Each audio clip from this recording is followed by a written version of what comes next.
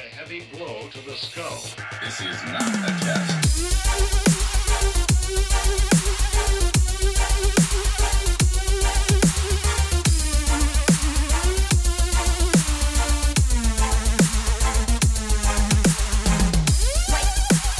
Hello, everybody, and welcome back to the VestalProds.com movies and television podcast. As always, I'm Dead. I'm joined today, we have Caveman. Woo, Corona Cast! Yay! Yeah, so it's been a month. Has it? Has it, Dead? Yes, according to SoundCloud. But yeah, sorry. Just kind of blanket sorry to everyone who listens to any of our content. All four of you. Birdie listens to it 4 times over? Yeah, I know, it's weird. I guess he needs something to do when he's fucking... I guess he needs something to stave out whatever fucking droning nightmare is happening at whatever school he's working at. Oh, believe me, it's a droning nightmare. Yeah. I have not heard stories, but I've heard him talk, but I've heard his voice when he talks about that stuff, and it's just like, oh, okay, you're about to die. But anyway. Yeah. So sorry about the lack of stuff recently. Just scheduling conflicts, not having anything to talk about, and me moving has put a damper on things. But yeah, I am now all situated in. I got a big old fuck off curtain behind me, so hopefully that reduces the echo in this big old room I'm in. Because I got moved, I got an apartment. And yeah, so going forward, I keep saying we. This is largely on me. Actually, this is entirely on me. Any issues with like scheduling? I could have forced you to record at some point. Yeah, but then also the matter of like editing, uploading. Yeah, but we haven't recorded in a while, so it is in part on me. I also have, just for reference, the last posting of Felling Titans, I already had another 2 episodes in the tank. We also have recorded 2 more since then, and we're about to record the penultimate 2 tomorrow at time of recording, and then we'll only have 3 left from that. You'll probably be seeing all of them by the end of the year. Because, I'm really good at scheduling stuff. I'm really good at, doing things. I was going to write a fucking review of a game that came out like 3 weeks ago.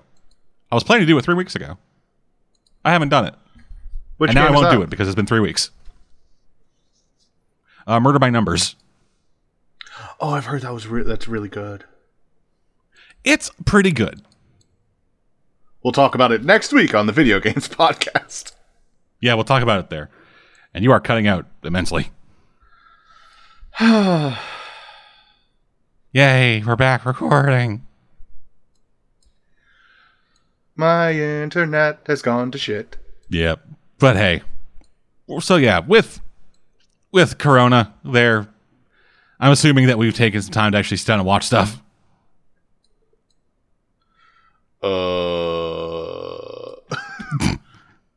You have sat down to watch stuff, right, Caveman? You guys want to hear me talk about Murder, She Wrote again? No, I have watched some new things.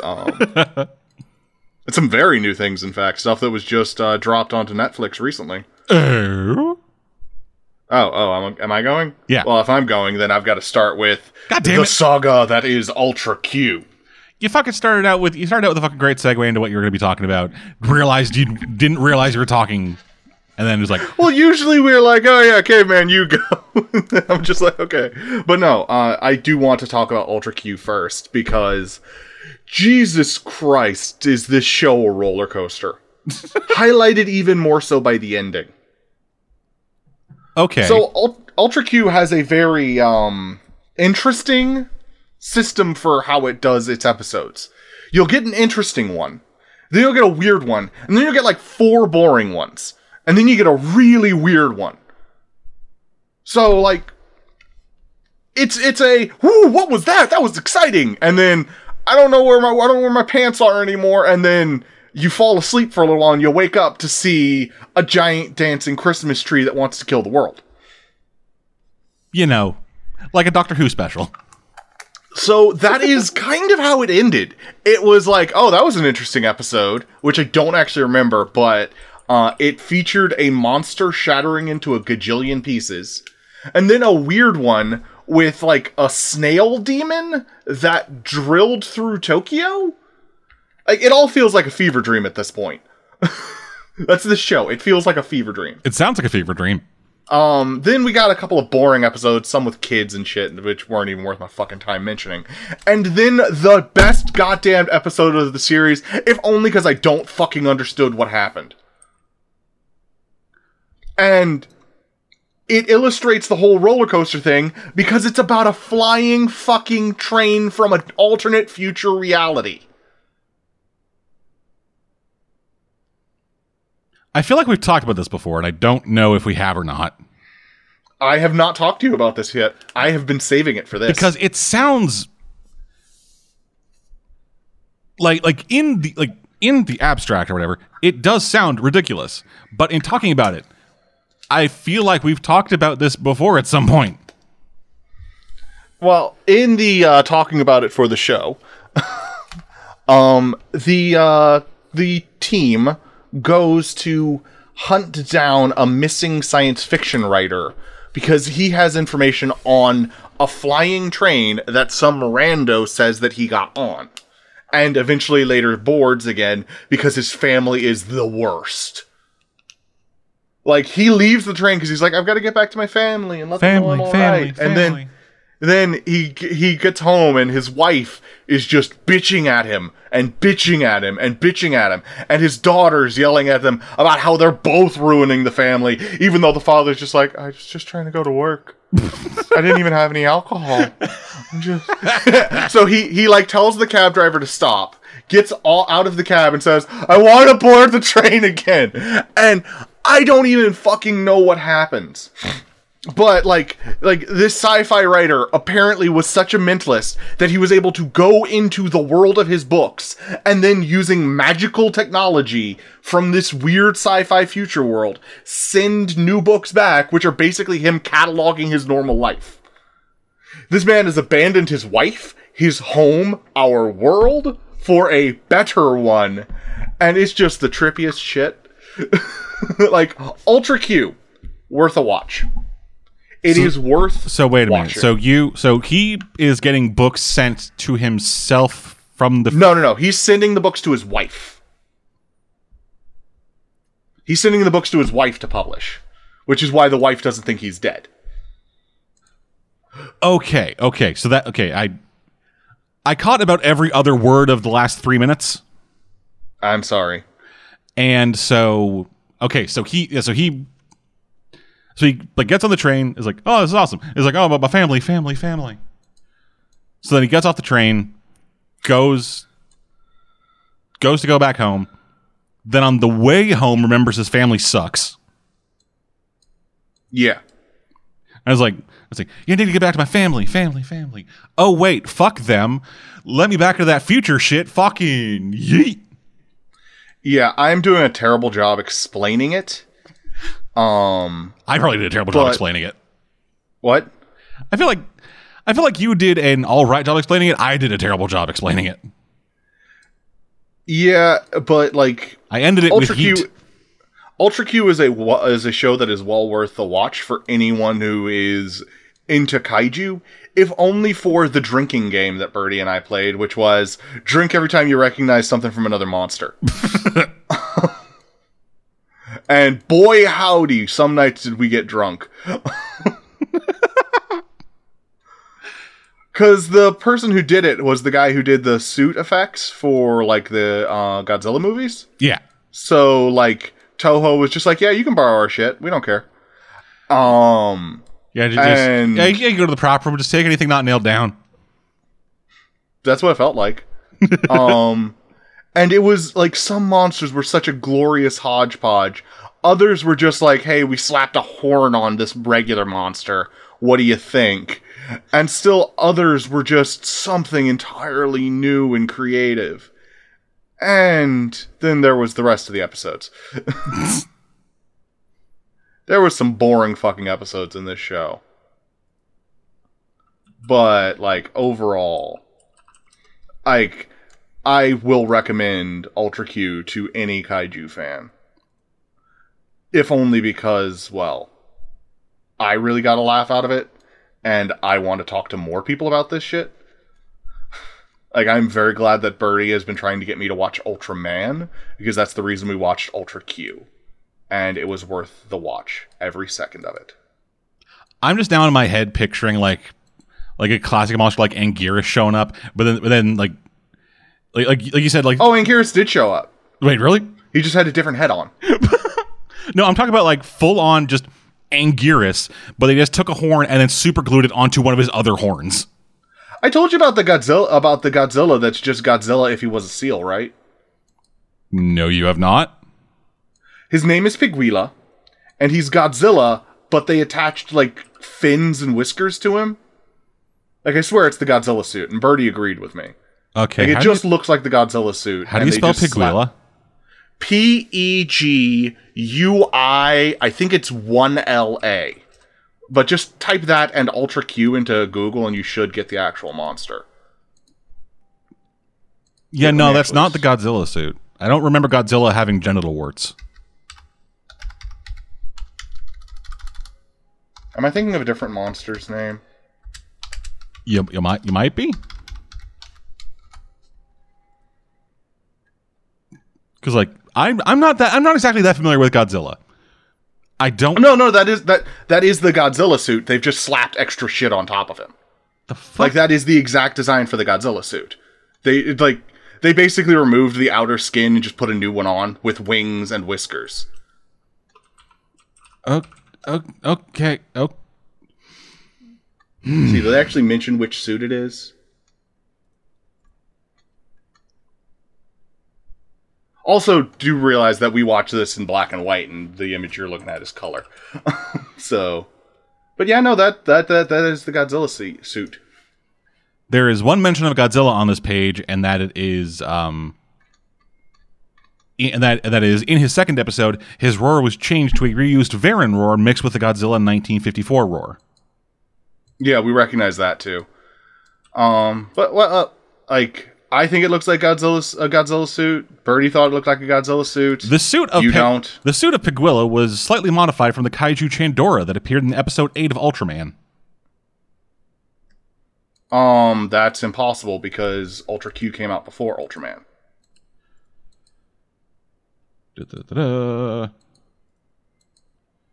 Ultraman began airing in 1966.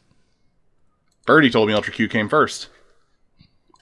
Ultra Q began airing in 66 as well, actually. Yeah, the final episode of Ultra Q is the first episode of Ultraman.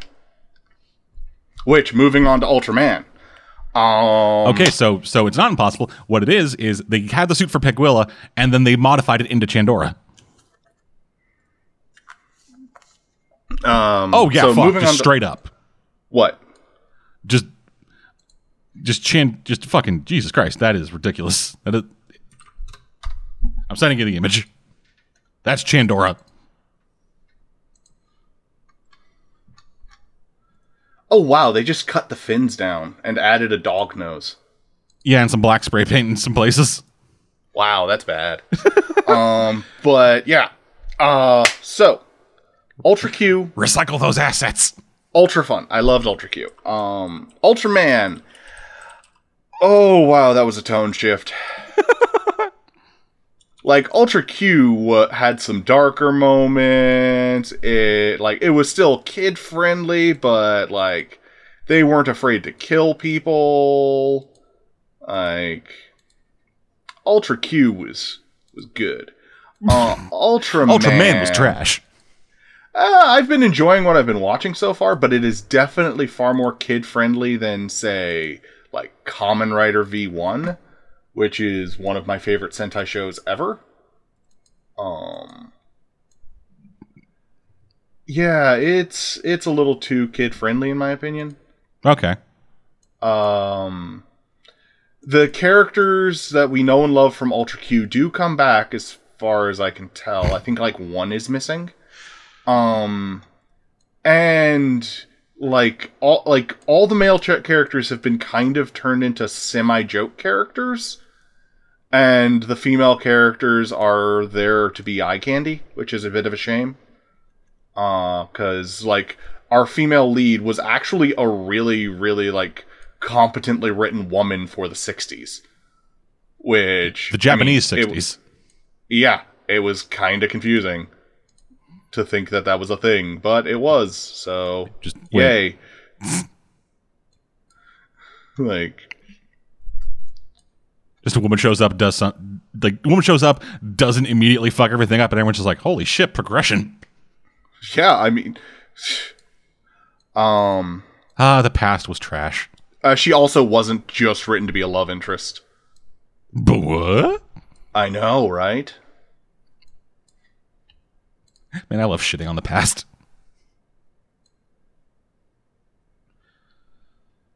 Well, it deserves it for largely being shitty. Yeah. I think that's kind of why I was never able to get into a show like Mad Men. Just I sit down to watch it and I'm like, oh, fuck all of this that's happening. Yeah, it was pretty shitty. Like the show itself, like writing wise, character wise, yeah, that's all fucking. Yeah, sure, that's fine. Like that all from looking at it as like I'm trying to find a way to not say objectively looking at it because that's stupid. But just looking at it without the yo fuck the past. Yeah, it's all really well written, really well acted, everything directed. Yeah, it's all really good. Just yo fuck the past.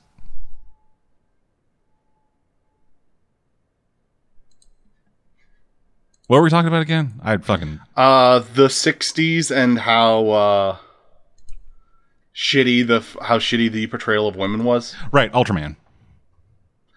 Yeah, so Ultraman, like I said, did a pretty damn good job with its portrayal of women. Shock. But like oh god, my brain just turned off. We're professionals. Support us on Patreon. Shut up. I'm no better, dude. But Ultraman was painful at first. Like, it had a lot of just... It's having teething issues with me, at least.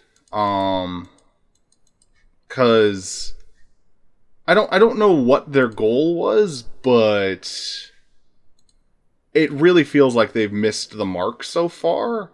I'm really hoping the show improves, but as of right now, I'm not that into it. I enjoyed it, don't get me wrong on that. I really did. But yeah. I enjoyed it, just don't ever watch it. I am trying to give it like its chance. I'm just having a hard time doing so. So what you're saying is it's good. I'm just busting your chops, man. I know. It's hard to tell when you can just go immediately quiet. It's because I'm getting frustrated with something else. Don't worry about it. Oh God. No, it's just life. Life being a dick. So, moving on to the Netflix segue that I had set up so well and not even realized I was doing it. Yeah. It's like, oh yeah, this amazing segue. Anyway, Ultra Q. So I watched 3 things that I want to talk about on Netflix this week. I will have more to talk about next time, but I actually want to get further into the shows. Okay. First off, Shaun the Sheep's back. Ooh, yay. And it's time for Farmageddon. Farmageddon is a new Shaun the Sheep movie. I guess the first one did well enough that they made a direct-to-Netflix sequel. Okay. Yeah, Shaun the Sheep was nominated for an Oscar. What? Yeah, Shaun the Sheep, the movie, was nominated for Best Animated Feature that year. Yay! I love Shaun the Sheep. I love Aardman. Like, okay. That's weird, though. Wait, you didn't know that? No, I didn't. What the fuck, man? I don't pay attention to the garbage. I mean, Oscars. You can at least pretend. Okay. Like technically it's part of our job because we cover film industry. No. See, here's the reason that I could never pretend. It's because I feel our opinion is as valid as the people who do the Oscars' opinion. I feel it's more so because ours is actually an opinion and theirs is a math equation. Well, there you go. But Farmageddon, But yeah, like fucking the Shaun the Sheep the movie was nominated in the 88th Oscars. It lost to I want to say, like, I'm trying to fucking remember what came out that year. So long as it didn't lose to the soccer movie. Soccer movie? There was a soccer movie that came out that was just like, okay. Like, It lost to Inside Out. Okay. I'm not going to be mad about that. Yeah, I mean, how could you be mad at something for losing to a Disney Pixar movie? They have billions of dollars. Of course they're going to win. Oh wow, fuck. Jesus Christ, this is ridiculous. What? So, I'm looking at all of the fucking nominees and winners for look at all the nominees and winners for Best Animated Feature from the time they started doing it, which is 2001 to now. And so the first winner was Shrek. Wow. Then Spirited Away, then Finding Nemo, and it is like, is it just like mostly Pixar films? Finding Nemo, Ratatouille, Wall-E, Up, Toy Story 3, Brave, Frozen, Big Hero 6, Inside Out, Zootopia, Coco, and Toy Story 4. Was Brave a Pixar film? Yeah. I thought that was a Disney film. Pixar. Well, Disney Pixar. Assuming there's a difference. But no, yeah. Pixar used to be independent. No, I know Pixar. I know Pixar used to be independent, but like there was a time where after they were bought by Disney, they were still producing Pixar movies, and then there was Disney Pixar, and then there was Disney. Well, there you go. The more I know. So yeah, and back to what I've been watching. Depending on how you count it, Spider-Man Into the Spider-Verse was also a winner. And while technically released by Sony, it's Marvel.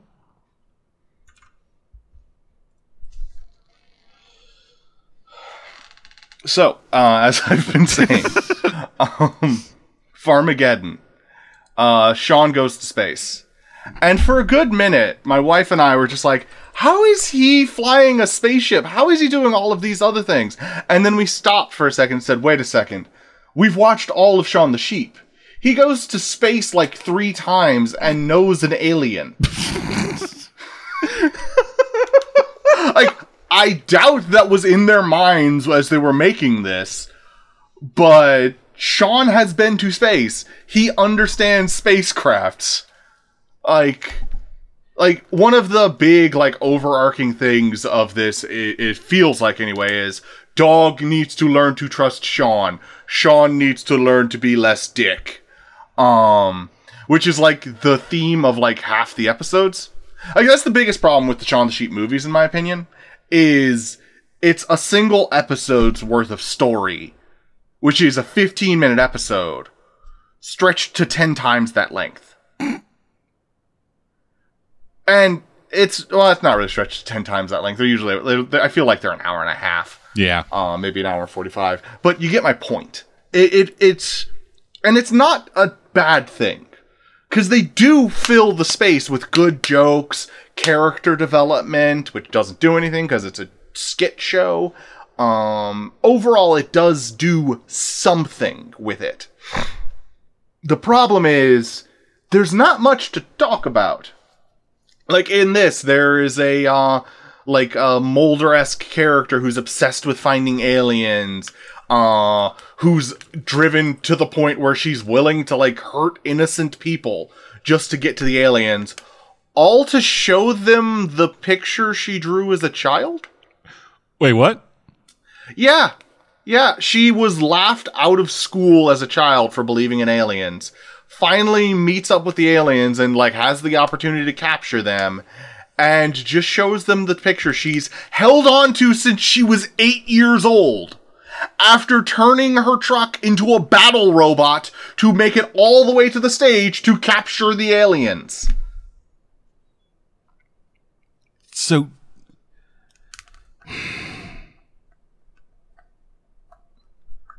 what? Yeah. Yeah, there are just some plot points that don't make any fucking sense. The farmer, who seems to be an infinite source of money, like he never seems to have money issues, decides to go into a money-making scheme because he found a crop circle on his land that was caused by his animals.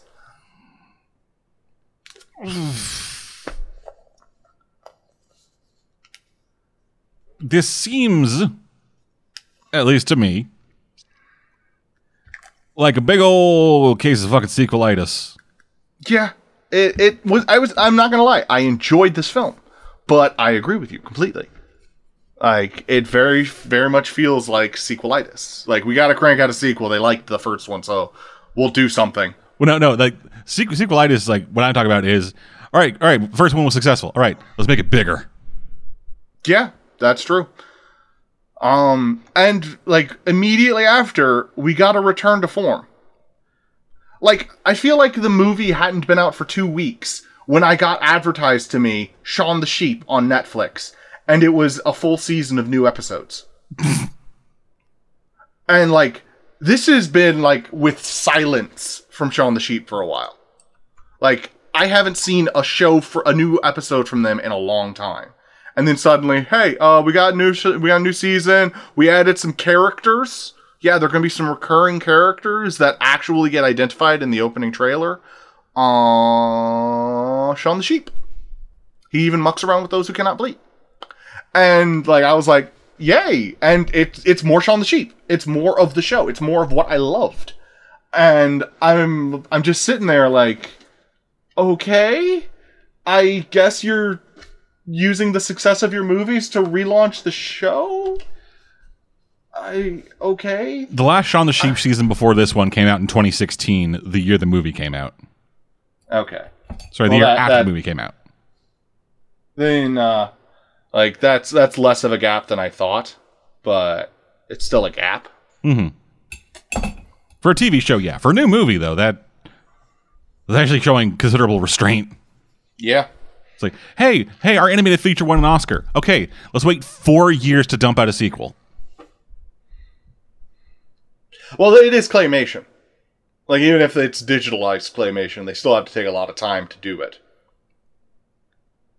Like, Aardman did... I don't know if they're still doing digital, but they did claymation for the longest time. Then their studio burnt down, and they released a digital film. I don't know if they went back to claymation after that, or if they were still doing digitalized claymation, where they make things look like they're claymation, but they use computers to do it. I don't know if I should feel offended that you felt the need to explain what digital claymation was to me. I'm explaining it to the one viewer who doesn't know. Okay. Because I know you know. We actually enjoy talking about rather nerdy things when it comes to film. They're making a fucking Chicken Run sequel? What the fuck? What? Yeah, they're... Oh, Lord of Jesus, let me go get the sword. I gotta go storm a studio. Yeah, production began October last year. And they're making a fucking sequel to Chicken Run. Also, I think I figured out why my mic's been glitching. Okay.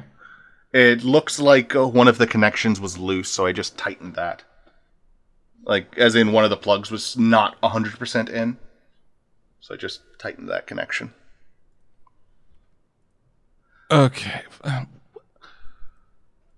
This fucking movie. Okay, so it's being directed by the director of Paranorman and Flushed Away Okay. and The Tale of Despero. Those apparently all three had the same director. Tale of Despero. I don't actually know that one. It is the movie it is the CG movie about the mouse with the very big ears who wants to be a knight. Oh yeah, that piece of trash. Yes. Starring Matthew Broderick. Everyone's favorite actor. Why would they mention Tale of Despero? Because it's his filmography. That's all he's done? Those are the things of note that he's done, yes. Those are the movies he has done. Well, Paranorman was certainly a step up. That's a way to fucking undersell that incredibly. And then it's being co-written by two different people who I don't think have worked together before. Or apparently they fucking have. What the fuck? Like it's Wikipedia is a nightmare, man. So yeah, it's being co-written by the guy who did Over the Hedge, The Spiderwick Chronicle, Charlotte's Web, and The Hitchhiker's Guide to the Galaxy. And his writing partner, who has apparently written nothing. In the world of film, at least.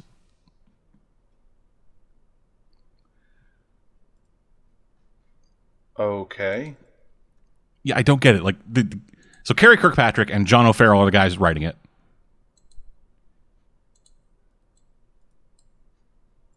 And I guess they're fucking linking to a different guy, unless this is the same guy. I don't get it. Let's move on from this. I'm hurting myself.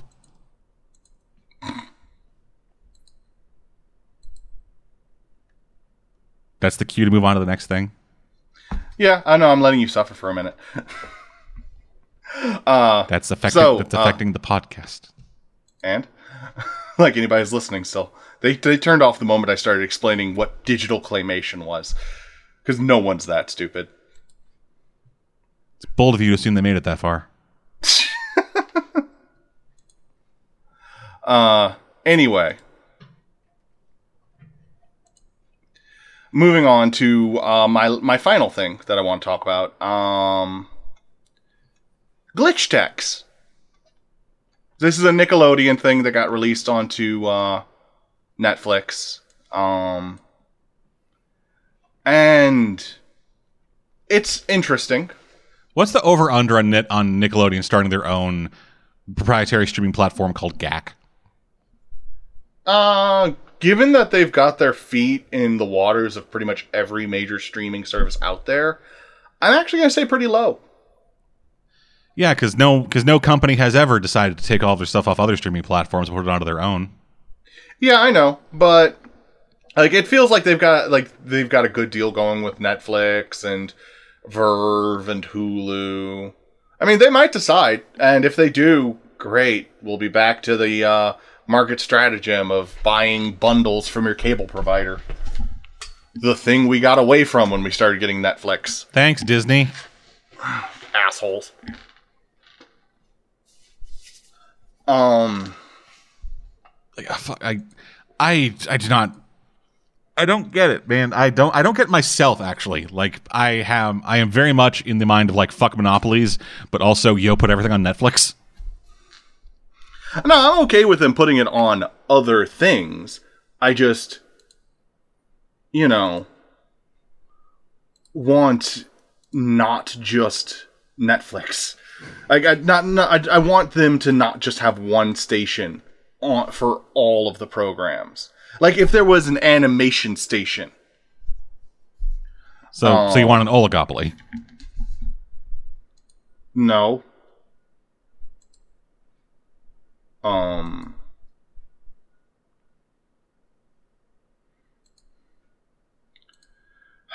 God damn it. My brain has just debooted and I can't my brain is just not working. It's a great day to record, man. I know, it's fun. It's just fun being me. Anyway, glitch techs. Yeah, glitch techs. So we've got two characters, both of whom are gamers. One is the obsessive gamer who goes through every tutorial, reads every help text, and plots out his every move before actually showing some pretty good agility and skill at handling themselves. The other is the fuck the rules, I'm just gonna try every button until it works gamer. And they both enter into they both are entered into a tournament with the best gamers in the city in order to win some big prize. During that tournament, they encounter a glitch, which hasn't been defined as far as I am in the show, but it seems to be some kind of alien entity trapped within a computer program. And, they get their memories wiped. Only it's revealed, girl character's memory can't be wiped. Never coming up again. Wait, they get their memories wiped? What? Yeah, there's a whole organization, of MIB-esque people who, go out and capture glitches and then wipe the memories of anybody who saw the glitch. That's a lot of work. Yep. Why... What? Yep. I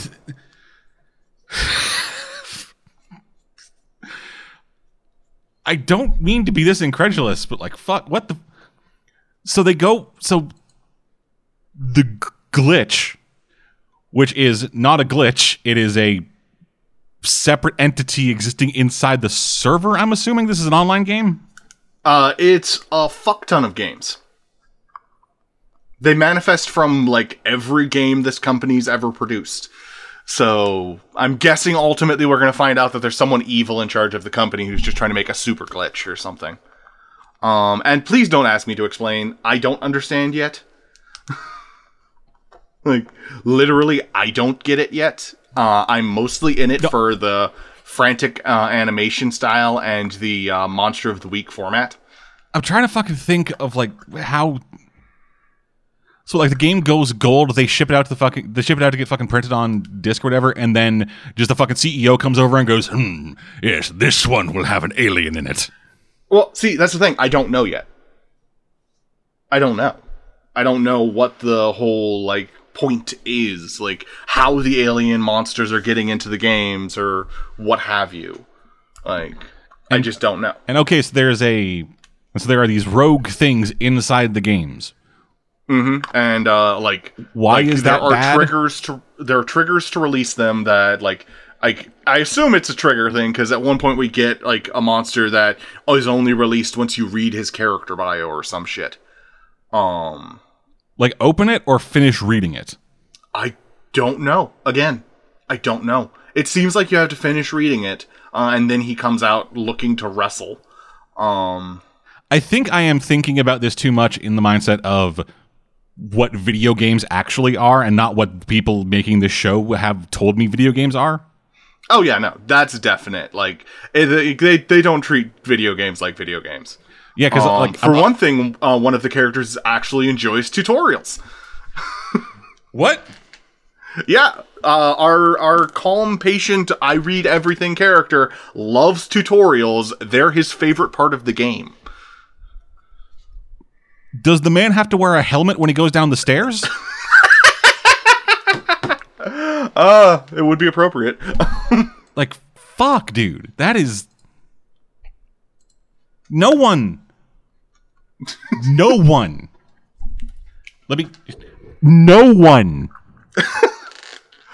enjoys tutorials.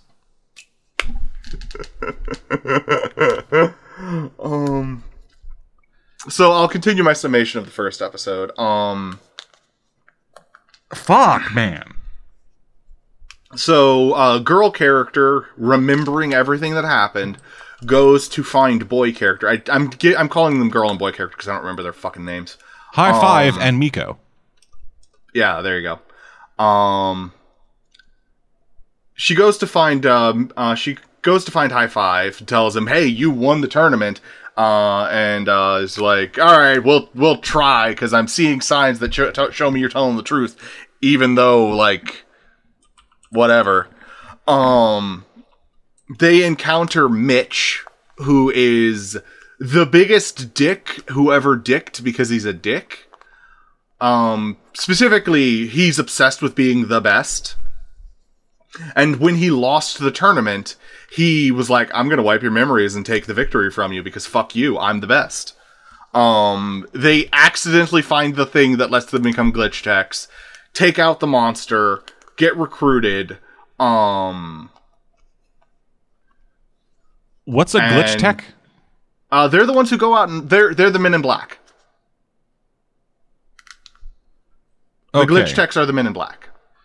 Okay, so just based on what you've told me about this series is a glorification of releasing a day one patch written by someone who has read about what video games are but hasn't actually seen one. Yes. Okay. But the animation and the voice acting are solid. And the characters are enjoyable enough that I plan to continue watching this show. And hey, I hope it gets better. And so, hey, fun thing. Mitch is voiced by a man named Luke Youngblood. Oh no, he has the disease. If you don't get the joke, you never will. Luke Youngblood is also in the Fast and Furious television show. Because there's a Fast and Furious television show. Oh yeah, no, I forgot about that. Yeah, that's a thing. Starring Dominic Toretto's cousin, who gets recruited into a fucking super elite racing spy organization. Yeah, not watching that. Like I like the Fast and Furious movies, and even I'm going like, yo, fuck that noise. I despise the Fast and the Furious movies. So, like, don't get me wrong. They're fun, they're high energy, they're exciting. No, I hate them. Oh, God. But yeah, Glitch Techs is an interesting show. I definitely will continue watching it. It's got the Monster of the Week format pretty solidly. So I'm hoping that like it will either just embrace that or it will start like spinning them all into one like overarching plot. Okay. But I don't count on them actually doing that.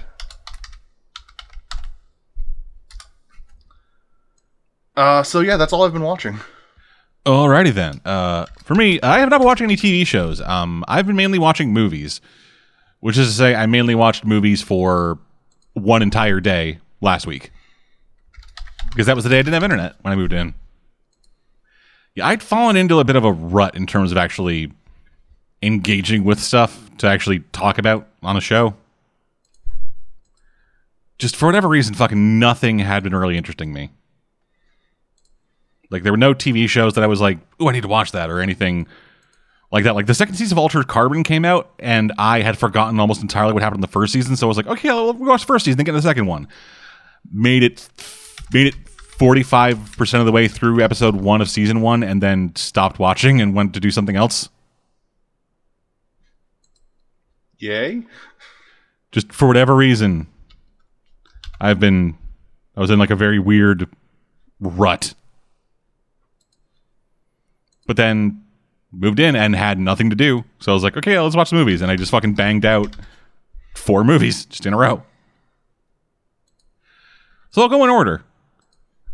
The Princess Bride. Love that movie. It's a fucking amazing movie. Like, I've watched Princess Bride before. I've talked about it on the show before.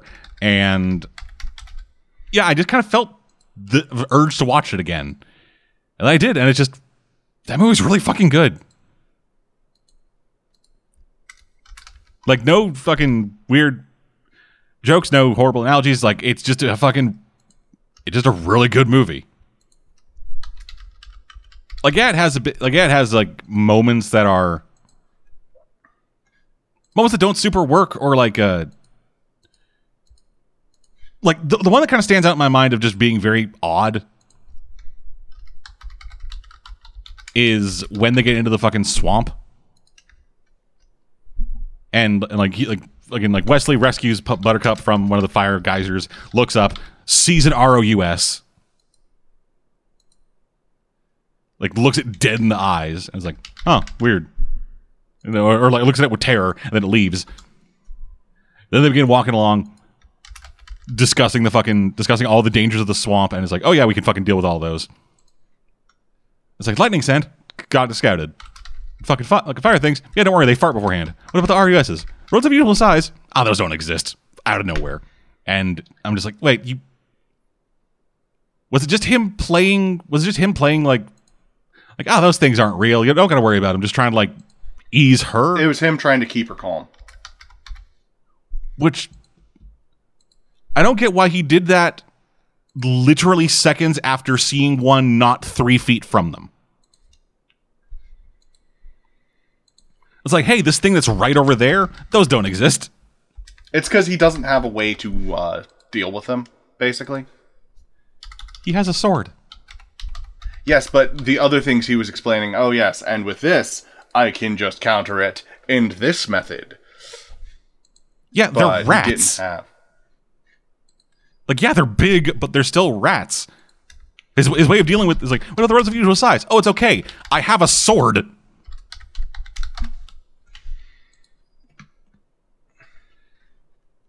That would be like, maybe like in modern, sorry, this is a terrible analogy because it's basically the exact same thing. But it's like, hey, I have a gun, but don't worry. Like, I have a gun. It's great at dealing with people. Don't worry. There's no one around. Ignore the guy standing next to me. Like, that's just a thing that I don't fully. That's the only weird nitpicky sticking point I have of just like talking about the movie. Other than that, it's basically perfect. Other than the thing I've been complaining about for the past few minutes, it's basically perfect. Yeah, it's really good. Never watch it. You know one thing I love about that movie? What's that? Oh yes, I've been developing a tolerance for iocane powder just for this particular purpose. Yeah. Yeah, just specifically, just been like microdosing with microdosing with the poison, just specifically in case someone challenges him to a game of wits. Oh, the Dread Pirate Roberts. He exists in my world, my D&D world. Of course, he does. I should specify that. Yes, he exists in the world I made. It's inside my car battery. If I was Rick from Rick and Morty. Yeah. I'm basically Rick, but without the alcoholism. Who are you talking to? Me. Anyway. Yeah, The Princess Bride is fucking amazing. You haven't seen it, fucking watch it. It's a great movie. Also, a shockingly good movie, Tron Legacy. Yeah, that was enjoyable. Yeah, it is very odd. Like, I saw that movie not long after I started doing this for Sirius. And so that was back when I was still like, that was back when I was even more trash at this than I currently am. For example of my trashiness, see the last 5 minutes. Hey, you're better than I am. And so I didn't really like catch on to much of that movie in terms of like, movie making stuff. That movie feels like a David Fincher movie for like the first half. Like all the shots, all of like the composition, like a lot of the shots, the color grading, the way it moves, and everything in the real world feels like a David Fincher movie. Which is very odd to say about the decades later sequel to Tron.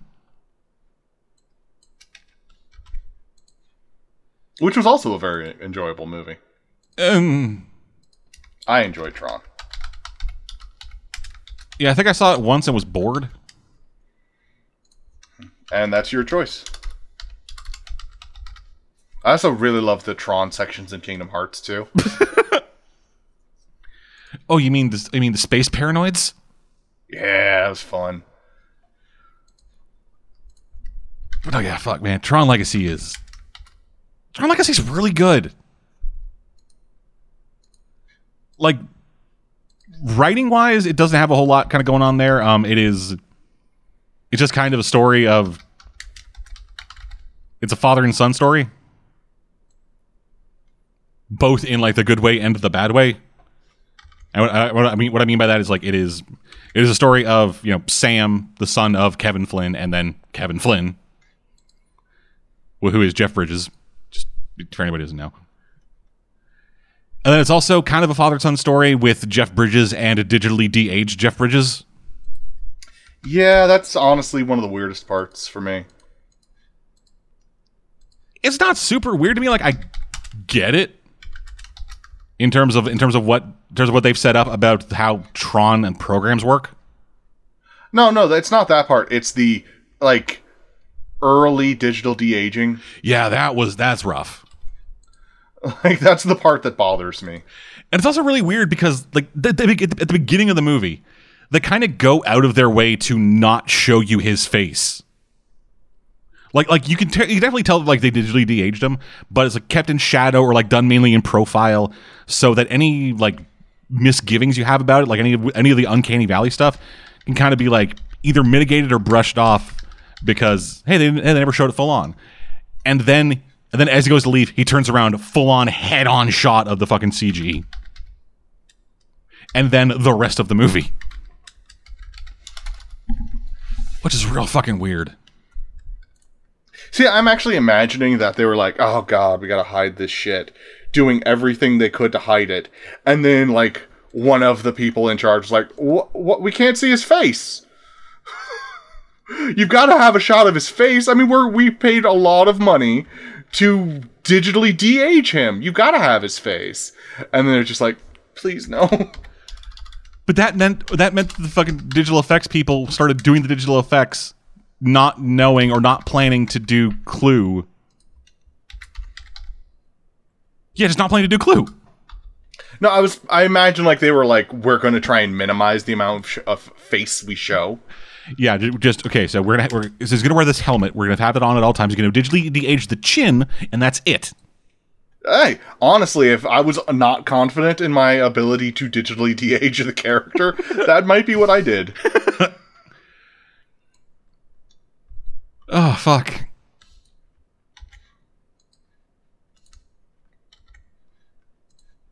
But my mind shut down for a second there. Great, it's contagious. Thanks, Cave.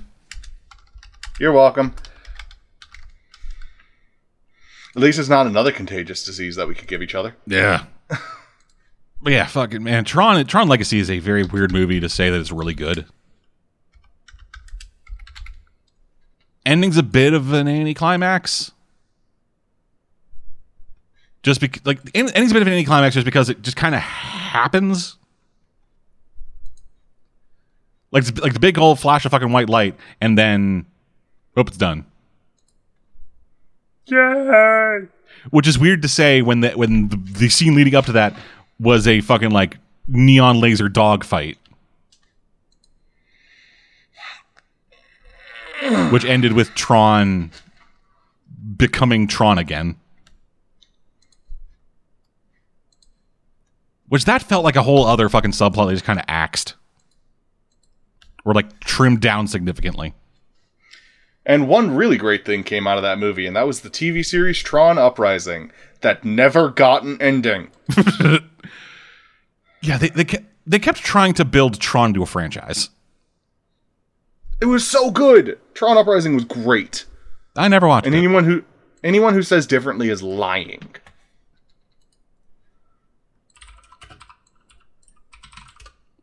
Actually, Yeah, how did that do? Like, aside from being one season and then...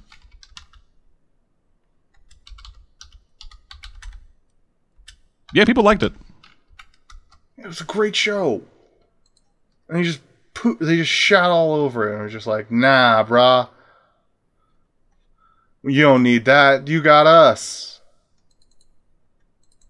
Because fuck Disney.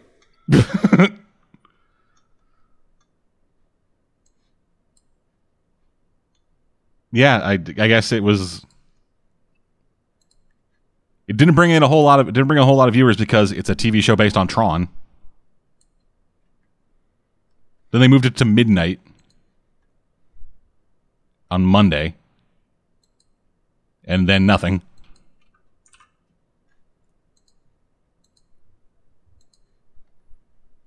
Yeah, so from there, some stuff I haven't ever talked about on here before. I've watched Dr. Sleep. The sequel to The Shining, which is based off of the book that is the sequel to the book The Shining. And I have to make that distinction.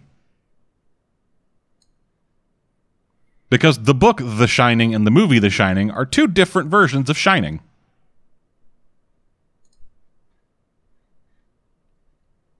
One of the bigger differences being, for example, in the book, the Overlook was destroyed. In the movie, not so much. So I guess that actually is a bit of weird connection. Not connection, a bit of weird segue considering decades later sequels. Yeah. But yeah, so Dr. Sleep. Dr. Sleep is about old man Dan Torrance. The little boy from The Shining. Who has grown up. And after the horrible events that happened at the fucking Overlook, he grew up to suppress The Shining through rampant alcoholism. Just like dear old dad. Ain't nothing like your pappy. Yeah, as his life slowly fell out of control. Eventually he ended up in New Hampshire. And sobered up and began using his shining powers to help alleviate the pain of people dying in hospice care. He's got the shinin'. Oh. Do you want to get sued? Oh boy, do you want to get sued? No, do you want to get sued, Caveman? That's owned by Disney now. Oh shit. We're fucked. We're ruined. But no, yeah, so after the Overlook, Dan fucking grew up, became an alcoholic, sobered up, ended up in New Hampshire, and started working in hospice care, alleviating the pain of dying people. Eventually earning him the nickname Dr. Sleep. Yeah, apparently Stephen King read about like a cat that was able to predict when people were going to die. Yeah, there was a cat who lived, essentially a cat that just lived in hospice care with all the other old people, and then the cat would, and then the night you were gonna die, the cat was in your room. I think what we have there is a serial killer cat, and nobody's willing to catch it. Yeah, and so then when Dan starts working as a nurse in this hospice care, the cat would go into someone's room. It's like, oh, you're gonna die. And so then Dan would come in and go, hey man, how's it going? And then use his fucking mind powers to take them back to a point in their life where they were the happiest. And they die. Happy, not in pain. Good? Yeah. I mean, I'd assume he was the murderer and that there were murders.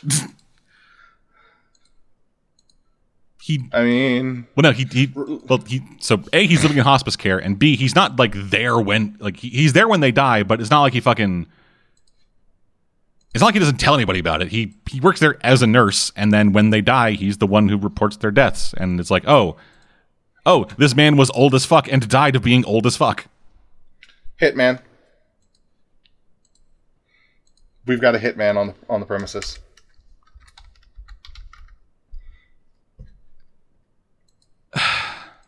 I love how I've broken dead at this point. He doesn't have a response for me.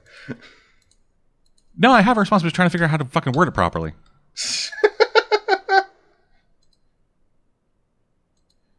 I guess I'm glad you don't work in any kind of healthcare related field. Oh, no, you don't want me working in healthcare. Yeah, because oh no, this horribly sick person died. Call the police, there's been a murder. And I, Captain Caveman, will investigate. Captain Caveman. I just pull out a club. It's like, sir. Is that owned by Disney? Hanna-Barbera is still I don't think right? Hanna-Barbera is owned by Disney. Okay, good. Then we can make Captain Caveman jokes. Yeah, just the cop show up. It's like, okay, first, put the club down. Second, this is the third time you've called us. There is no murder. Third, why do you have a club in a hospital? I don't know. You need to investigate this. Okay, come with me. We're gonna take you down. We're gonna take you downtown. Get you cleaned up. Give you a place to sleep. I have a house. Hey, you guys hear that? They're gonna bring me into the police station so I have a place to stay while they do the investigation. Sure, we are, sweetie. Just refusing to believe the truth. Yeah, just takes the club, hands it to his partner. Test it for blood.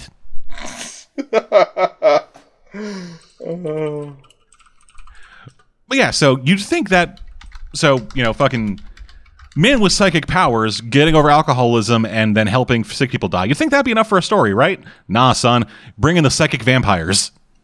Nah, it needed to be at least 1,000 pages long. I think he's only ever written 1,000-page book.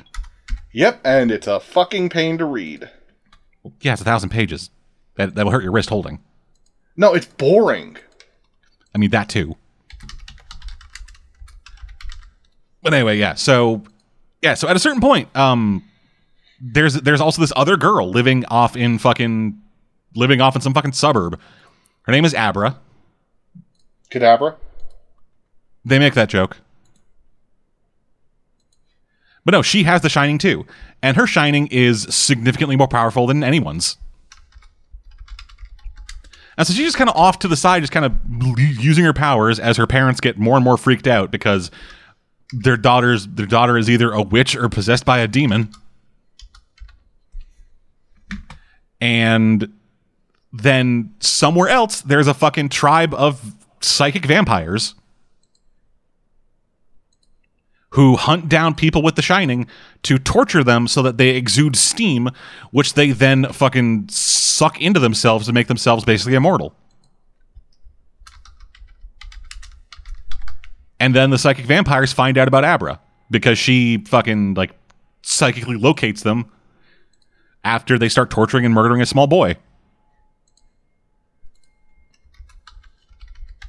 And then the hunt is on as the psychic vampires begin fucking trying to track down Abra and fucking get her Shining out of her. Meanwhile, Dan Torrance is around. Dan wasn't he the main character? He's supposed to be. I don't know if this is just the movie version or if the book was like this too. It feels like Dan is a secondary character in a story about him. It's called Doctor Sleep. And the hospice thing, there are 2 scenes. 2 very short scenes of him in hospice. And then that's it.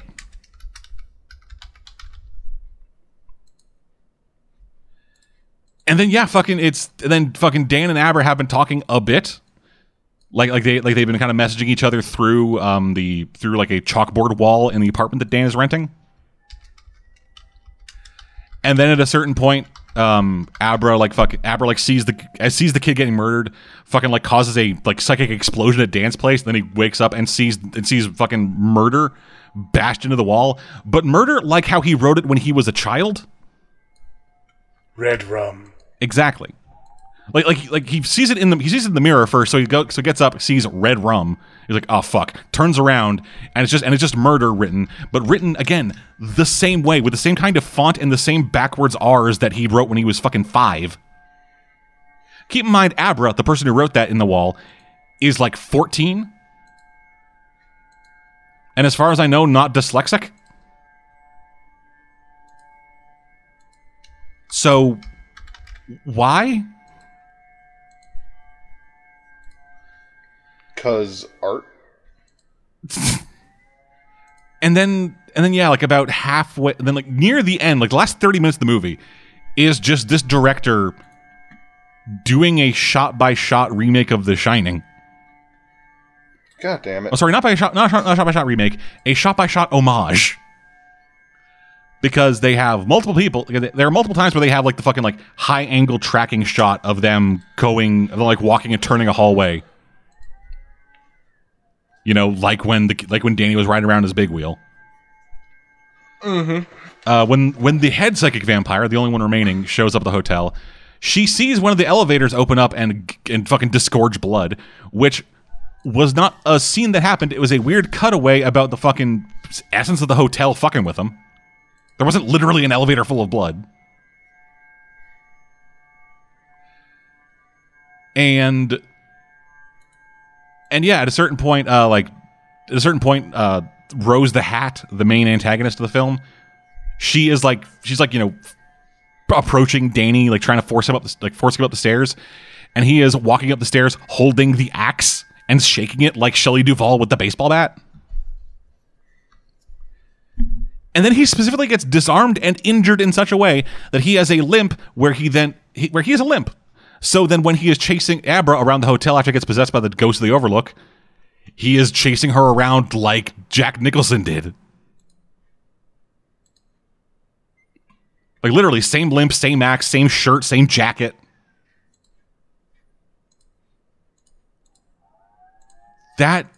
It's this weird thing. It's this weird, I don't know if this is the theme or what. Like, the Overlook and all the evil seems to be trying to force Danny to be his dad. And that's the thing. Like, that's Danny's whole character arc, is that he is just trying to... He doesn't want to be his dad, but he's trying to learn from his dad and trying to be the person his dad would have been had the Overlook not exploded. Or had the Overlook not fucking happened. Like, there's an AA scene where Danny literally says that. And it all just feels incredibly heavy-handed. Oh, and then there's this other plot point that means fucking nothing until literally this moment. In the hotel. Where the ghost of Dick Halloran teaches child Danny how to lock ghosts away in psychic boxes. Because once the Overlook stopped having people show up, all the ghosts left, and they started like hunting down essentially Danny. And so whenever a ghost from the Overlook would show up, Danny would fucking put it in a box inside of his head. And so he had fucking like 19 boxes or whatever in his fucking like mind palace, which looks like the hedge maze. Sorry. And yeah, and then he and fucking Rose the Hat start fighting, and it's like, hey, guess what? Ghosts, blah, and then opens all the boxes, and all the ghosts fucking fly out and eat Rose. Then the ghosts possess him and try to kill Abra, and he's like, nah, I'm stronger. I'm gonna blow up this hotel, and then he does, and he dies. Oh no. And then Abra's like, hey, Mom, my ghost powers, my fucking mind powers are maybe a bit scary, but this cool, we can talk to Dad, who's dead now. It's weird. And was completely evil. No. In his... Abra isn't... Oh, sorry. I got confused with characters. Yeah, don't worry about it. The dad's not important. The dad's there to die. Cool. And like she calls him Uncle, like Abra calls Dan Uncle Danny for most of the movie. And there is no established relationship, like actual relationship between the two of them. Which that is a holdover from the book, because in the book, Abra is actually Danny's niece.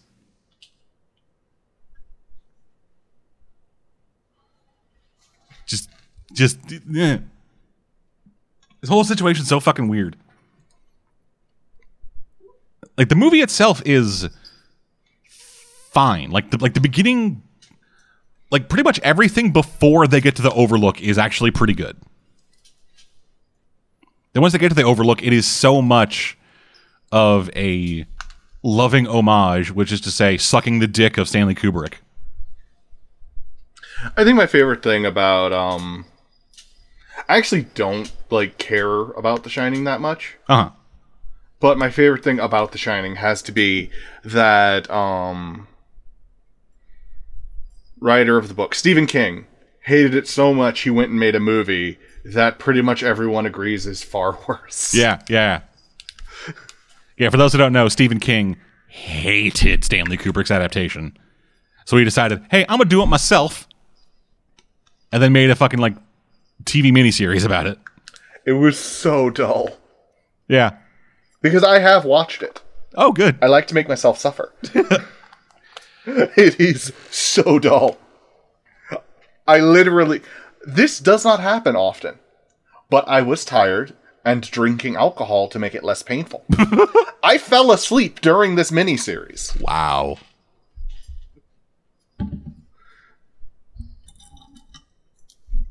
Yeah. Anyway. Yeah, Doctor Sleep is it's weird. It is a weird fucking movie. It's ultimately fine, I think. And if you're a big fan of The Shining, I guess check it out. But because you're basically watching someone else jerking off The Shining. For the last 30 minutes, yeah. But anyway, and then, speaking of weird, let's talk about Color Out of Space. I want to watch that. It is really good. I want to watch that. It is really fucking good. But the thing that is really weird about it is the director. I'm assuming you don't know who this is, Caveman, but have you ever heard of Richard Stanley? Nope. Okay, Richard Stanley, back in the 90s, he is a South African. Yes, a South African director. He was born in South Africa, raised in London, like teenage years in London, and currently lives in Paris. Or sorry, not Paris, France. Paris is in France, but Paris is not France. Okay.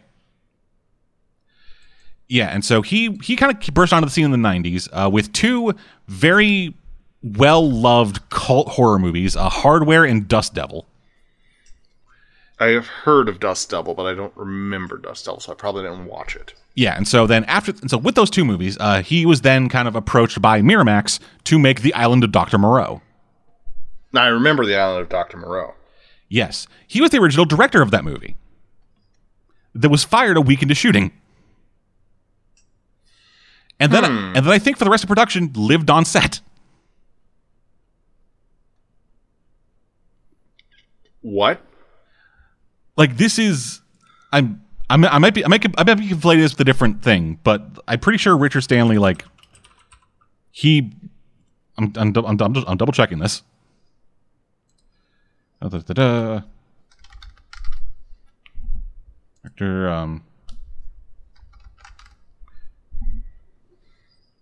okay, yeah. So there was a documentary made about this. Okay, yeah. I think I might be conflating him living on set, whatever. But yeah, so he he'd been wanting to work on this fucking thing for years. He had worked on the script. He had this idea of Bruce Willis starring in the thing. He approached Marlon Brando for the role of Dr. Moreau specifically because he had been in Apocalypse Now, which is based off of Heart of Darkness, which people at the time had claimed had ripped off plot elements from Dr. Moreau. And it was this whole fucking thing. He started making the movies. There's a documentary called Lost Soul: The Doomed Journey of Richard Stanley's Island of Dr. Moreau, which is very interesting. And if you get a chance to check it out, I would recommend it. It just kind of shows his idea of what he wanted this Dr. Moreau movie to be, which then never got off the fucking ground. And then the studio fucking came in and was like, yo, this movie's costing too much fucking money. You're a nightmare to work with. We're bringing this other guy in. Which then that turned into his own other fucking nightmare. And then Richard Stanley didn't direct a movie for,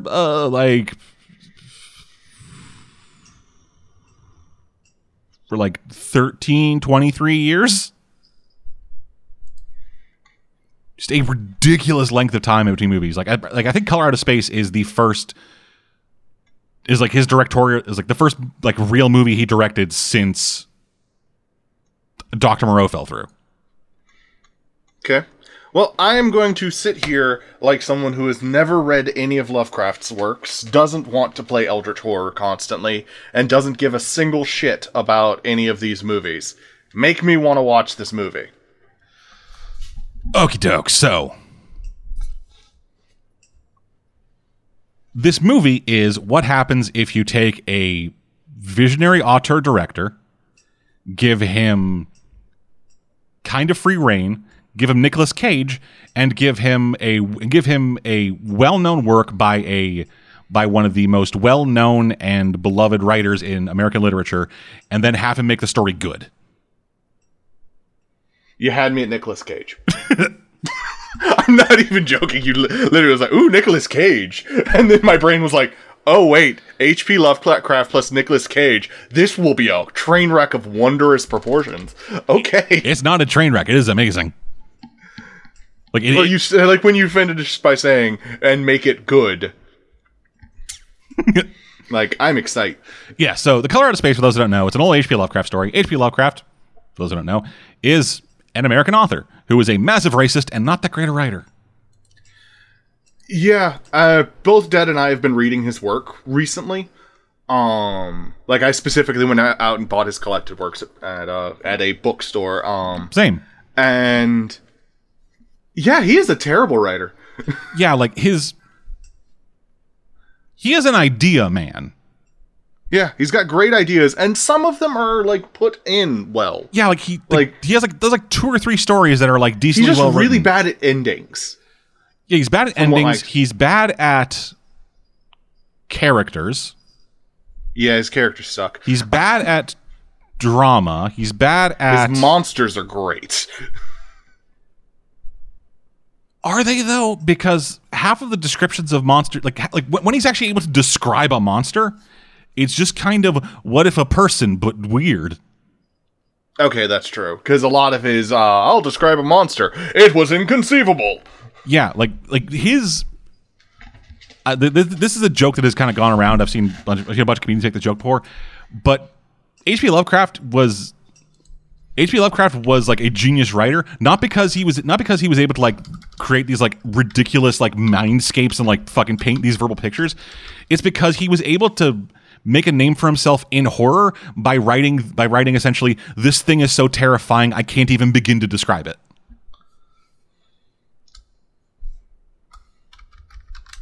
And then everyone's like, holy shit, these are so terrifying. But yeah, so so The Color Out of Space, it was a story. Originally, the story was told secondhand.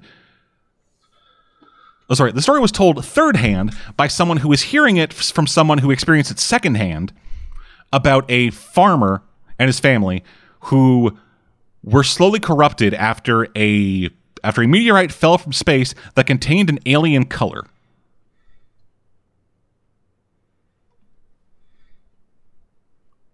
Yeah, Lovecraft.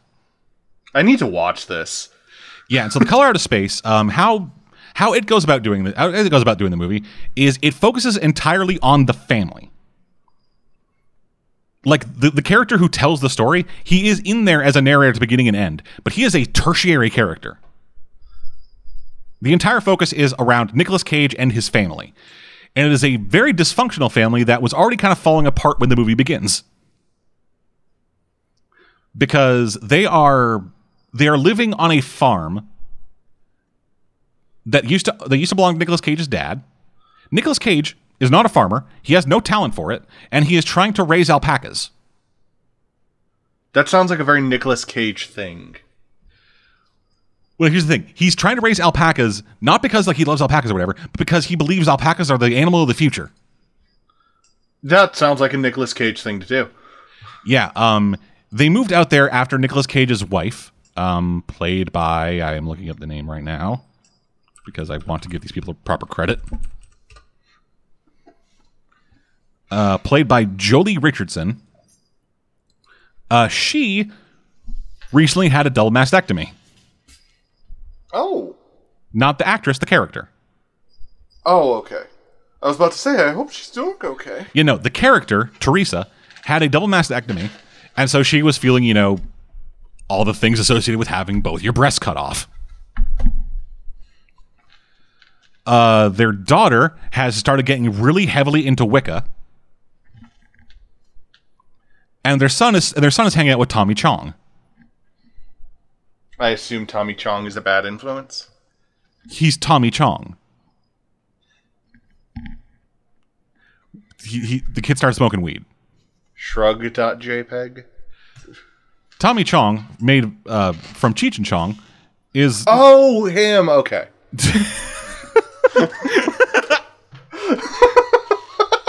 Okay, fuck. I forgot who I was talking to for a second.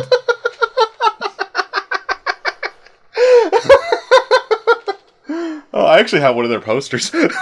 Yeah. So Tommy Chong is in this movie. Guess what kind of character he's playing? A Nobel laureate. The character he's playing is described as their local squatter because he lives in the Gardner's property, which is the Nicolas Cage family. Doesn't pay rent and just kind of lives in a weird shack that he has made out of, I'm assuming, car parts. He also has a cat named G-Spot. Because as the kid said... That is a very Chong thing to do. Yes, because as the teenage boy says, it's a pussy named G-Spot. How cool is that? You know, teenagers. And then there was also the youngest kid, who just kind of is like disassociating from the family and spending a lot of time with his dog. You know, just kind of whatevs. Yeah, so the family is all kind of... Things are tense between them all. And then on the night when things are like starting to get a bit better, like his daughter had just done a ritual to help like protect the family and help her mom get over cancer. The son was playing some fucking like space game on his computer. The youngest kid was just, you know, sleeping, hanging out with the dog. And then Nicolas Cage and his wife are about to fuck for the first time since surgery. Then the meteor lands. And it is like this fucking gorgeous, like, it's all, like, the color out of space is magenta. Like a very specific shade of magenta that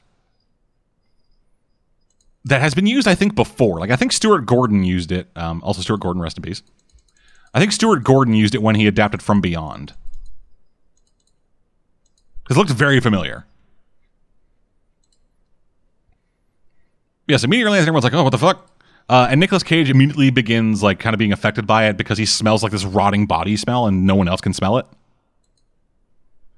But yeah, then the color begins like kind of seeping into like the groundwater and affecting the well at the Gardner place.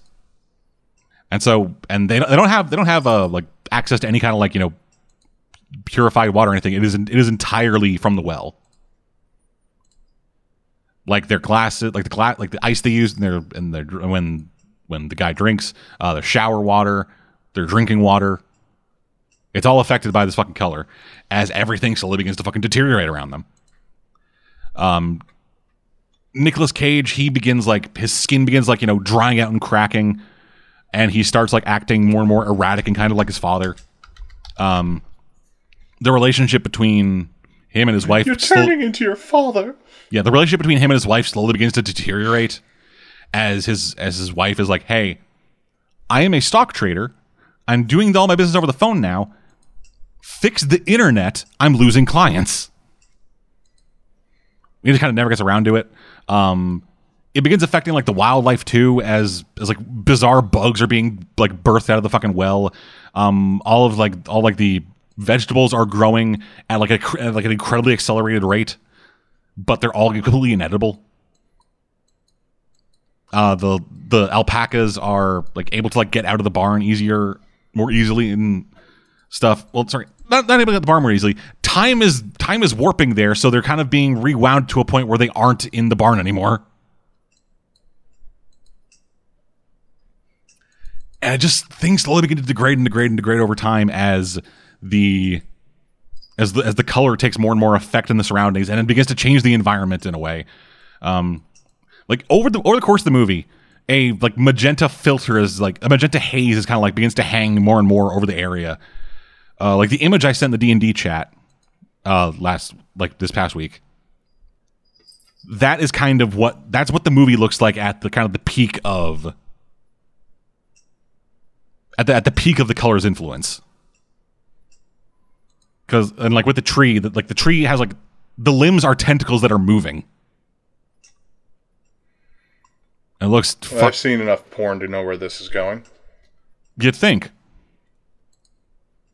but it looks fucking incredible. Like the cinematography, the production design team, they did a fucking fantastic job.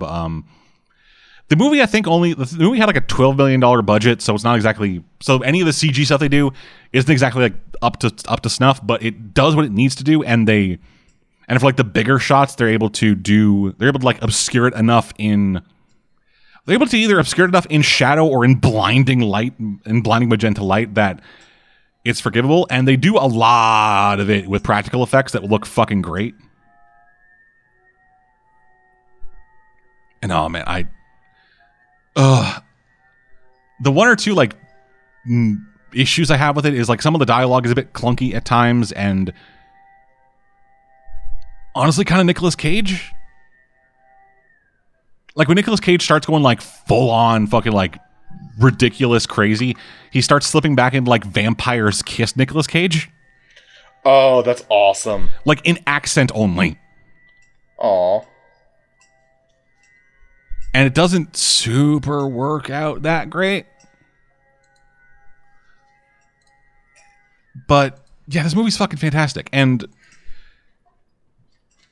I hopefully this won't be the last one, because while this movie didn't make a whole lot of money, I think it made back less than $1 million on a $12 million budget. Richard Stanley has said that he is currently working on adapting the Dunwich Horror, which he hopes will be part of a trilogy of H.P. Lovecraft adaptations he's working on. Okay. See, I love movies and TV shows based on H.P. Lovecraft shit, so... Yeah, that sounds I like it when people with actual talent adapt H.P. Lovecraft. When people who can actually enact really cool ideas work with an ideas man, they can actually make some pretty good shit. That's why I need someone who can adapt my ideas.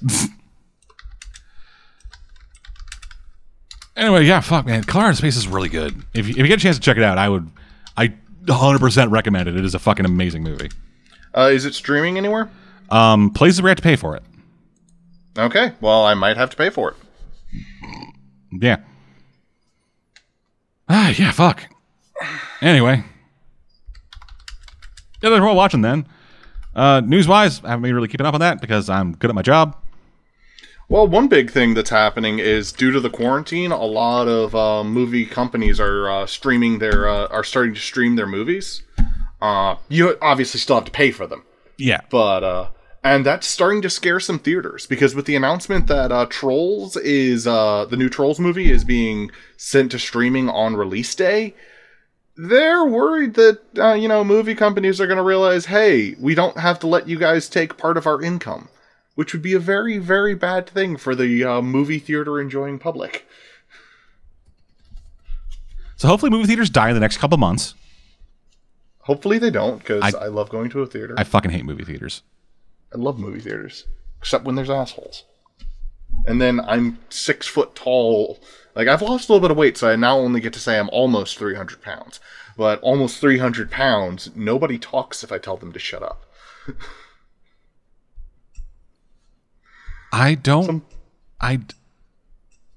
Fuck.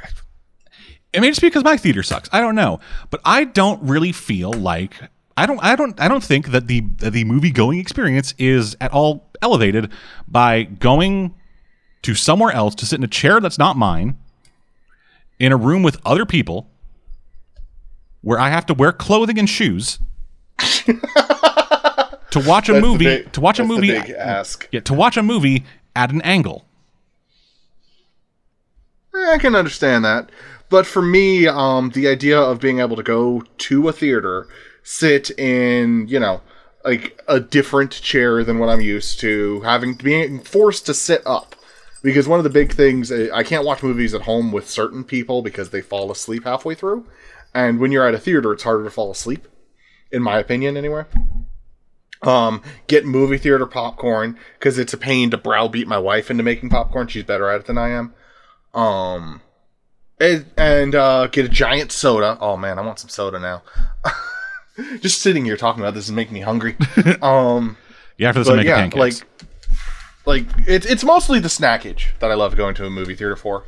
Because there's something about movie theater snackage. Watching a movie with the popcorn, the soda, the little thing of candy, cuddling up to my boo, put my arm over her shoulders, and then being told in a gruff voice, "Oh, your wife's sitting on the other side." I got a derisive snicker. That's all I ask. Yeah, I would much rather take the $35 used to buy one thing of Milk Duds and a thing of popcorn and a soda. That's not even wrong. And That's then not even wrong. And then like going to the movies now with me and my wife is like a $50 expenditure. Yeah, like like why? Like I can understand, I guess, the sleep thing, but that's what you get for watching movies with people. I don't often have a choice. Whereas with me, I watch movies primarily alone. So being able to sit in a chair I'm comfortable in, and then also at any point pause the movie so I don't miss anything, go to the bathroom, and cook like food. Like hey, pop. That's the other thing is I don't have to do any of the work.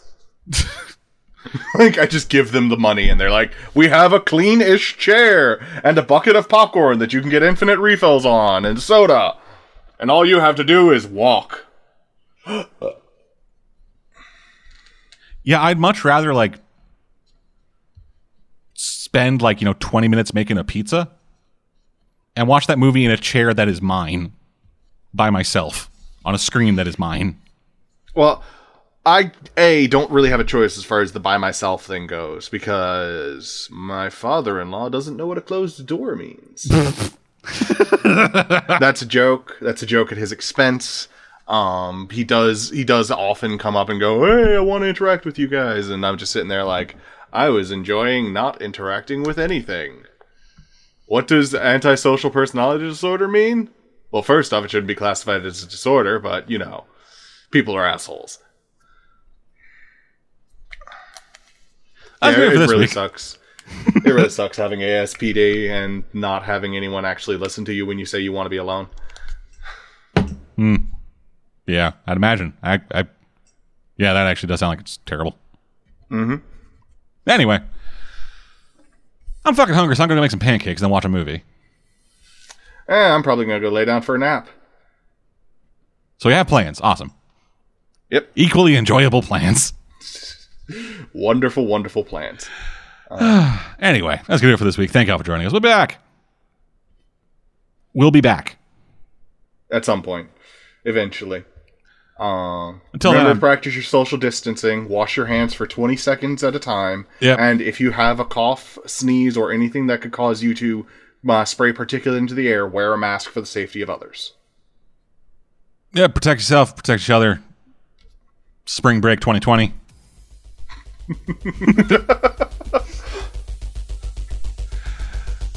We'll see you guys next time. I'm Dead. And I'm Caveman. Bye. Goodbye. Have a wonderful time.